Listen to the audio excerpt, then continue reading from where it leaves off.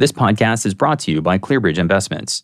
Meet an evolving economy confidently with ClearBridge Active Equities, the foundation of a resilient portfolio. ClearBridge, a Franklin Templeton company.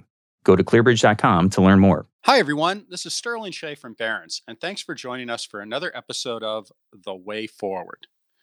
This week, we're talking to a really special guest, Drew Freitas of UBS.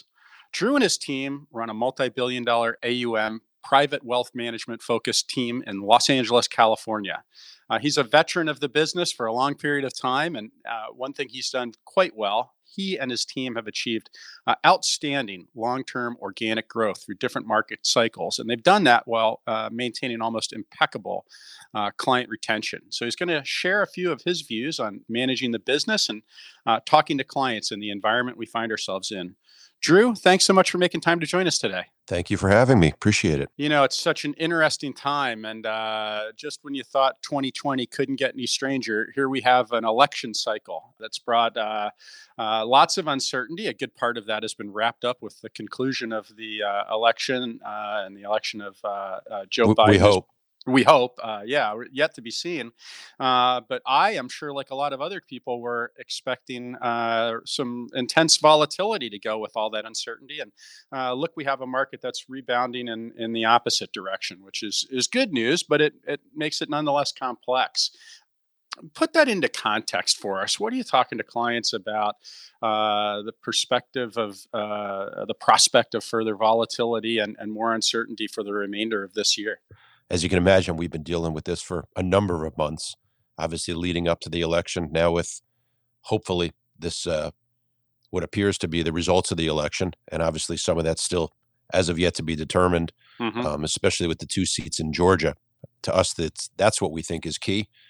And then obviously with the pandemic on top of that, there's been just continued discussions, and I think we're constantly making sure clients are comfortable with the portfolios in that it's not too volatile. They like the way the portfolio feels to them, and they can really handle potentially increased volatility.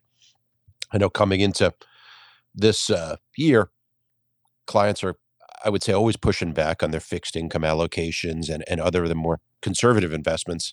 As you might imagine, after March rolled around, people are now a lot more, I would say, open-minded to our balance that we're always putting into our portfolios. And now they realize the role it plays. And I think for us, as we've discussed in the past, we're not in the get-rich game, we're in the stay-rich game. And as one of our earliest clients stated, I'll never forget a few years ago, actually now 20 plus years ago, when I was back in Vegas starting in the business, one of our clients said to us, "Son, just remember, you can't make me rich, but you can make me poor."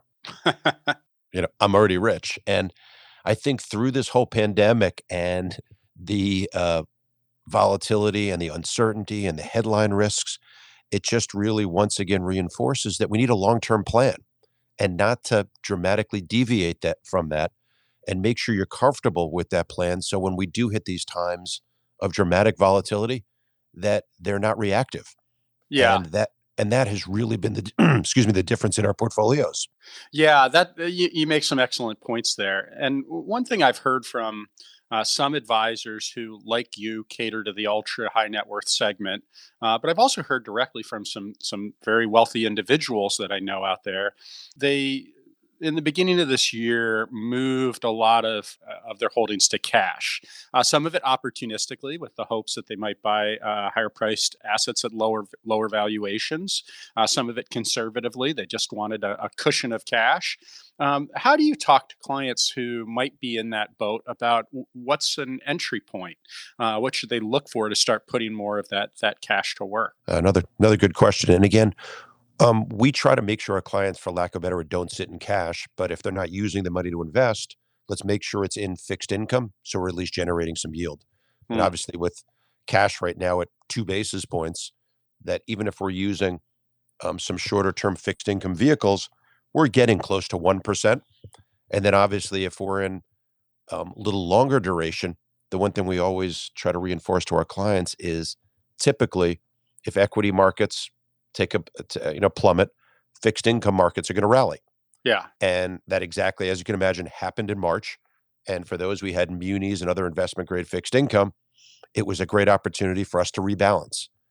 And as an analytical team, we're always looking to rebalance and find the low-hanging fruit. Say, for example, though, that if you got a new client who just Yep. came from a referral or something and said, "Yeah, I'm a multimillionaire and I'm sitting in 70% cash," when do you look for the opportunity to start getting that allocated? If you look historically, and if you're really truly a long-term investor, um, the market timing, which we all try to do, basically gives you zero net value. Hmm. But that said, when it comes to a comfort factor for clients, putting all the money to work right now is obviously going to give them a bit of a uncomfortable feeling. So Hmm. one thing we're trying to do on a timing basis, so literally try to put some money to work on a monthly basis. And then on top of that, we're just looking for pullbacks in the market. Yeah. And as you've seen, every time we've gotten a 5, 6, 7% pullback in the markets, they've rebounded. So we've Hmm. typically put in somewhere between, I would say, 15 and 25% anytime we've gotten significant pullbacks of their equity exposure. Yeah. So if you assume someone wants 60 or 70% equities, we'll put roughly a quarter of that at most to work anytime we get one of these significant pullbacks. Got it. Now, let's talk about your approach to talking to clients in general. You strike me, Drew, as someone I know well that probably really thrives on that interpersonal, over the table, look you in the eye kind of engagement. But obviously, Absolutely. we're not having that now. Talk to us a little bit about how you make that emotional connection with your clients to talk to them about and mitigate fears and that kind of uncertainty you're referring to in the digital engagement. How have you adapted your approach to interacting with clients these days? No, I think to your point, it's extremely important because in an email, you don't get a tone, you don't really hear into their how they're speaking and Hmm. what's important to them and what's concerning. So anytime I get emails from clients, and as you can imagine, with people not working nearly as much, et cetera, we're getting tons of emails. And I pick up the phone 99% of the time and call the client right back. And they're like, "Oh, that was quick. Why are you calling?" And I said, "Because I want to have a discussion with you. I don't want to do this by email so I can understand where you're coming from and just feel your comfort factor." Hmm. When we can, as you can imagine, we're using Skype and other video chats. And look, I won't lie to you. Per your comment there, as soon as the world returns to semi-normal, I've got a lot of traveling I have to do because I Mm. want to get back in front of our clients and just put them at ease that we're on top of things. I actually have we have 2 new clients. One of them I've never met in person.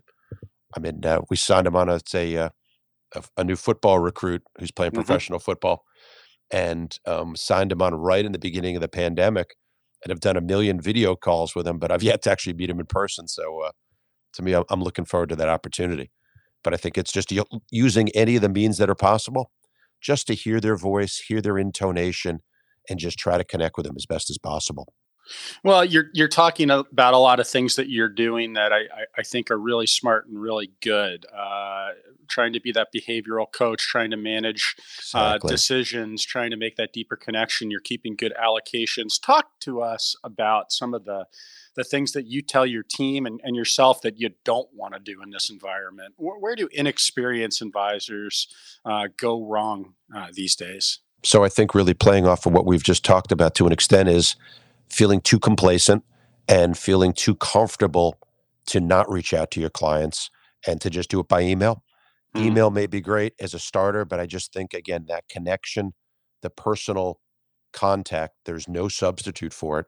And I think also is just reaching out to clients constantly, putting them at ease that we have a plan, that we're Hmm. not being reactive. We may see this in the headline, and the election may go this way, it may go that way, the pandemic may give us this curveball or that one, but really just reinforcing to them, remember, we put a plan in place. There's a reason why we have this plan in place.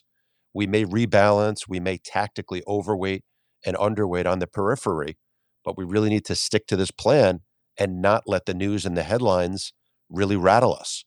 And I think those that try to be just too cute and too tactical, I think they just end up paying a dear price. I mean, who knew Yeah, today you were going to have a vaccine announced by Pfizer? yeah. And if you had a client who went mostly fixed income because they were worried about the fact that Biden won, well, guess where they are right now. Hmm. So I think it's important. Stick to your knitting. That's great advice. Another thing I want to ask you about is if you think about your activity set as a leader of your team, moving from how you work in the business to how you work on the business. If you think about the strategy of your team's business, what areas and functions of your business right now are shifting in priority? If you think about how you used to allocate your time maybe 5 years ago across the different parts of your business, what are you spending more of your time and attention on now than you used to? So I think if anything, what we've been doing more now than ever is nothing has changed on the investment side. Still doing the due diligence and still keeping the same level of analysis. But I Hmm. think what's really increased is on the strategic planning, on the Mm, estate planning, on the tax planning, on the philanthropy, and really making sure that we have a plan in place that direction. Especially, obviously, there was a fear of a blue wave and what changes could present themselves on the estate side. mhm. So we've really been having extensive conversations with clients on what they should be thinking about doing to take advantage of opportunities that may not be existing in a few months. And obviously, that fear has eased somewhat. But again, I still think it's out there for clients that if you have some intentions of doing some planning, probably sooner than later is a better time to do it, just because we don't know what we don't know. And we've also, by the way, as a team, done a lot more on the liability side. Expand on that. Absolutely. So our team has been big believers on looking at both sides of the balance sheet and obviously making sure we've got the investment and the asset side well taken care of, but looking into on the debt side and making sure, especially in the environment we're in where interest rates are so low, any real estate acquisitions, if you want to acquire new real estate, now is a great time to do it. If you want to refinance, making sure your balance sheet is optimized, now is a great time. As a firm, UBS has been very proactive in offering some great fixed term lending with Mhm. rates so low. So locking in some floating to fixed rate and just making sure we're constantly looking at both sides of the balance sheet. And again, with this unexpected drop in interest rates that we've had since March, let's make sure we take advantage of it and lock it in. Yeah, I mean, I would. That sounds like a great idea that you're looking at the totality of that client need set in a different way. But to make the allocation of your personal time plus whatever resources towards planning and estate planning and philanthropy, as you say, it's harder to know immediately that that's working and adding value for you. What are some of the touch points and kind of KPIs and things that you look at to make sure that that work is being rewarded? So one thing I think, and it's more probably me from a comfort standpoint, is it just ingrains you much closer to your clients. For one, um, you're not just depending on performance results to maintain the clients. And Mm, two, frankly, you're adding so much more value. If we can save more in taxes than we're ever going to make investing if we help them defer and minimize their future taxes. And I can just tell you from an appreciation standpoint, some of our biggest clients just can't believe the depth and the breadth of knowledge that we have here at our firm and just really what it does in setting them up long term. mm, Because I'd say the biggest conversation we have with our clients when you hit a certain level of net worth is, what are your goals? You have all this money, you could never spend it all. So what do you want to do with it? What do you want to do with your kids? How do you want to set up the ensuing generations? What philanthropic goals do you have? And so I think taking that step back, it helps us figure out just what is the plan and how mm. do we invest. So I think it's the more we do these types of planning and strategizing with our clients, the better we're serving them. Drew, can you talk a little bit about the growth function within your business, how you've thought about it historically, and how maybe it might have changed since the beginning of the pandemic? You mentioned you've onboarded a couple of clients that you haven't met. Congratulations on that. I think it's a really interesting time to be thinking about growth because I think a lot of money is either in motion or about to go in motion. To your point, I think there's a lot of opportunities in this market, whether it be money in motion, and we've seen a number of transactions close because people, frankly, in this environment, I think are just a little more skittish. And if they were contemplating getting something done, they're a little bit more proactive in executing. Um, but I also think, unfortunately, other advisors who are not doing a great job of staying in front of their clients Mm. and making them feel comfortable, there's definitely opportunities there as well. So we've really looked at this as an opportunity to grow, and knock on wood, have been fortunate to continue that process. I mean, our goal all the time with our business is growing. Hmm. And I think we're all kind of athletes by nature and feel like if you're not getting bigger, you're going to get smaller. And it's probably more fear of failure than anything, but you just want to keep growing the business. And it's just how we're wired as a team. Has anything else about your business since the beginning of the pandemic surprised you or worked out a little differently than you anticipated? Oh, that's a good question. Probably not too much. We've obviously found it's a little bit more difficult to get some of the, for lack of a better word, more mundane administrative tasks done. Hmm. And unfortunately, that's fallen more on the support staff than it does on me. But I think it's just let our team, we're big communicators. We're big in making sure that everybody's involved and knows what's going on. So I think it's let our team excel. And I think we've benefited from a lot of the processes we have in place, and not succumb to obviously the circumstances. But I will say, me personally, I know everybody says, yeah, working from home works, et cetera. For our business, when you're in the client service business, I think this reinforces that it does work. But I do think when we come back, the more coordinated we are as a team in person, just the more efficient we are, the more we can get done. And I think the better the client experience. I mean, we're trying to do what we can under the circumstances, but I'm definitely looking forward to having our team back on our trading desk over time and kind of, for lack of a better word, make it like old times. Well, yeah, you say that you're big communicators and you put a lot of attention into making sure everyone's on the same page. Begs a question about leadership in this kind of environment. I think that's a skill that both now and before COVID was greatly underrated on advisory teams, but it was absolutely a hallmark and consistency among those teams that achieved the best long term success. What are your thoughts about leading in this kind of environment right now, particularly in the work from home setup? I agree with you. We will be back before we even know it to an office environment. But maybe what's changed around your mindset around leadership because of what we've been through the last 8 months? And I think, as you pointed out, it's more important than ever. And the way our team is set up, I'm really fortunate. I've got a great partner who is more of the COO of the team. I'm more the CEO, and he's more of the COO. So that division of responsibility really lets us both, I think, strive and give our team the communication and the comfort that there is leadership there. I talk and spend more time on strategically how we're going to take the business forward, where we're focusing our new business efforts, where we're trying to add the most value for our existing client base, and where we can find, again, the next opportunities and serve our clients, where my partner Mike Kaniger spends more time operationally making sure we're executing on the business we've got and helping streamline and smooth out the processes that are not as smooth when people are working remotely. And I think having Mike's experience and his knowledge of the firm has not only benefited our team, but it actually is benefiting the firm. Hmm. We've had the firm change some processes, go more e-sign and less paper than we had a Yeah. year ago. And just by pushing on the system and letting people know, here's where we're finding the hangups in execution, the firm has been, very positive in helping us move. So I think my strengths coupled with my partners really gives us two strong, hopefully strong leaders to help keep the team intact and just make everyone feel a part of it. That's the core of leadership. Um, Exactly.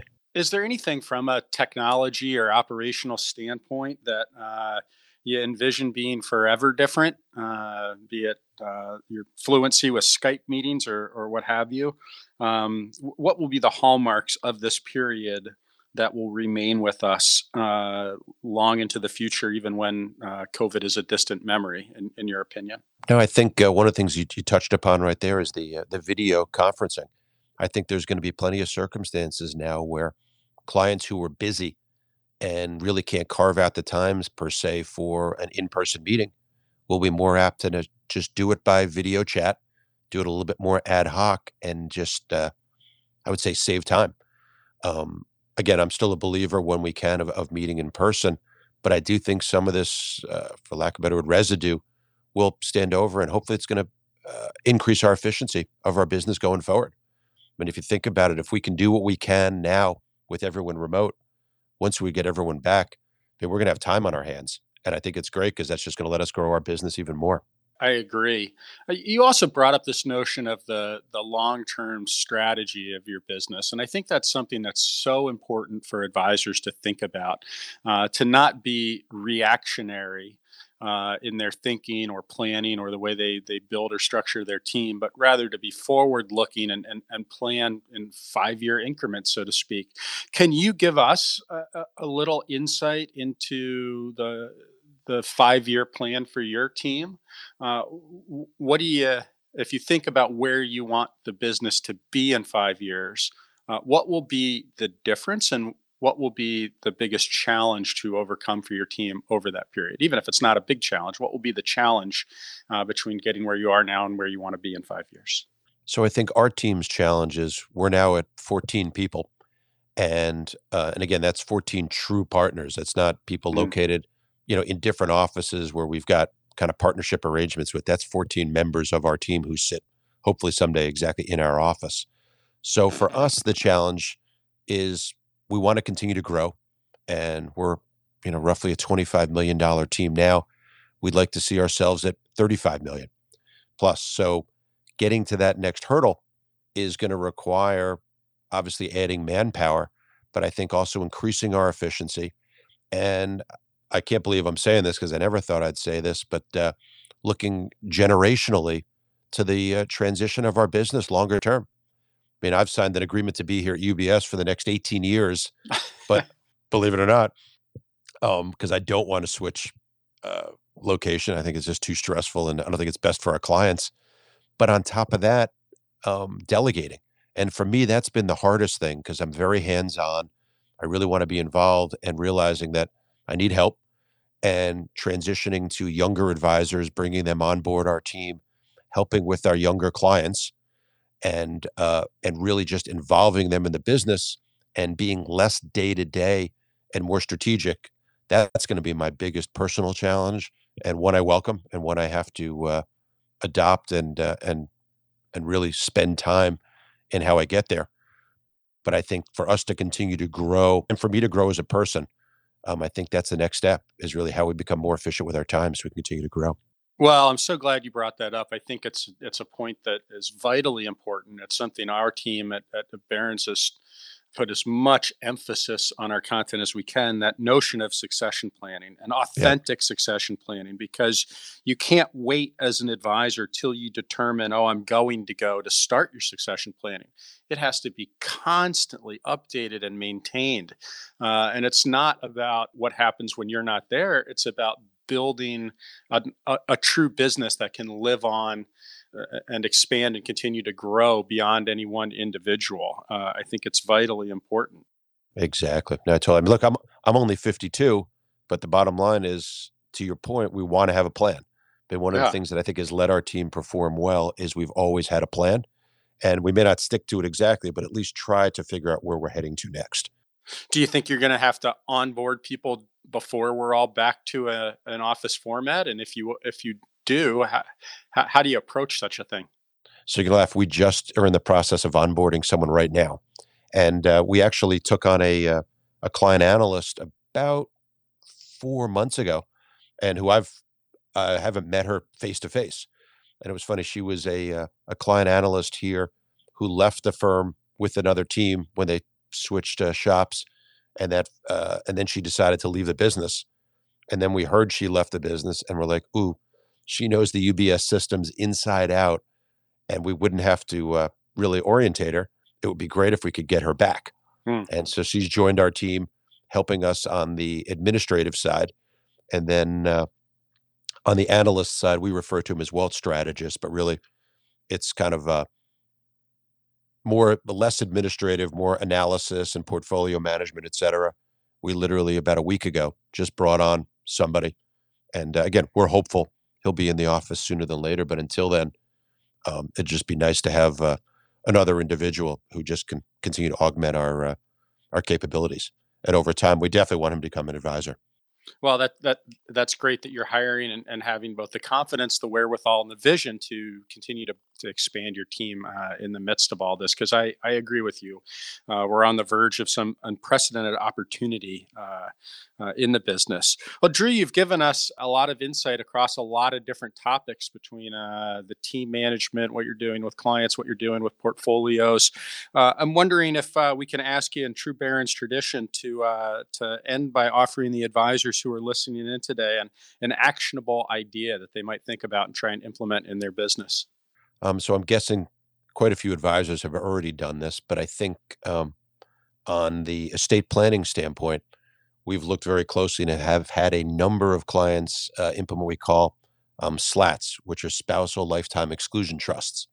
And if the estate tax laws do become revised and the lifetime exemption comes down, this is just a great vehicle that a number of our clients have implemented that gives them the ability to get assets out of their estate, but also if they get into some type of emergency, can get access to those assets.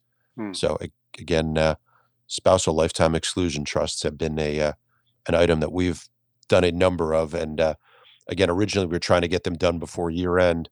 It appears now that we won't have that stress with the way government's setting up, but we do think longer term it's still a good vehicle to have in place. Wow, great suggestion. Well, Drew, thank you so much for joining us, for sharing your insights. Thank you. Appreciate always having me, and anything we'd ever do, don't hesitate to ask. You bet. Well, I'd like to also thank everyone for listening in today. We'll be back next week with another newsletter and another episode of The Way Forward. This podcast is brought to you by ClearBridge Investments. Meet an evolving economy confidently with ClearBridge Active Equities, the foundation of a resilient portfolio.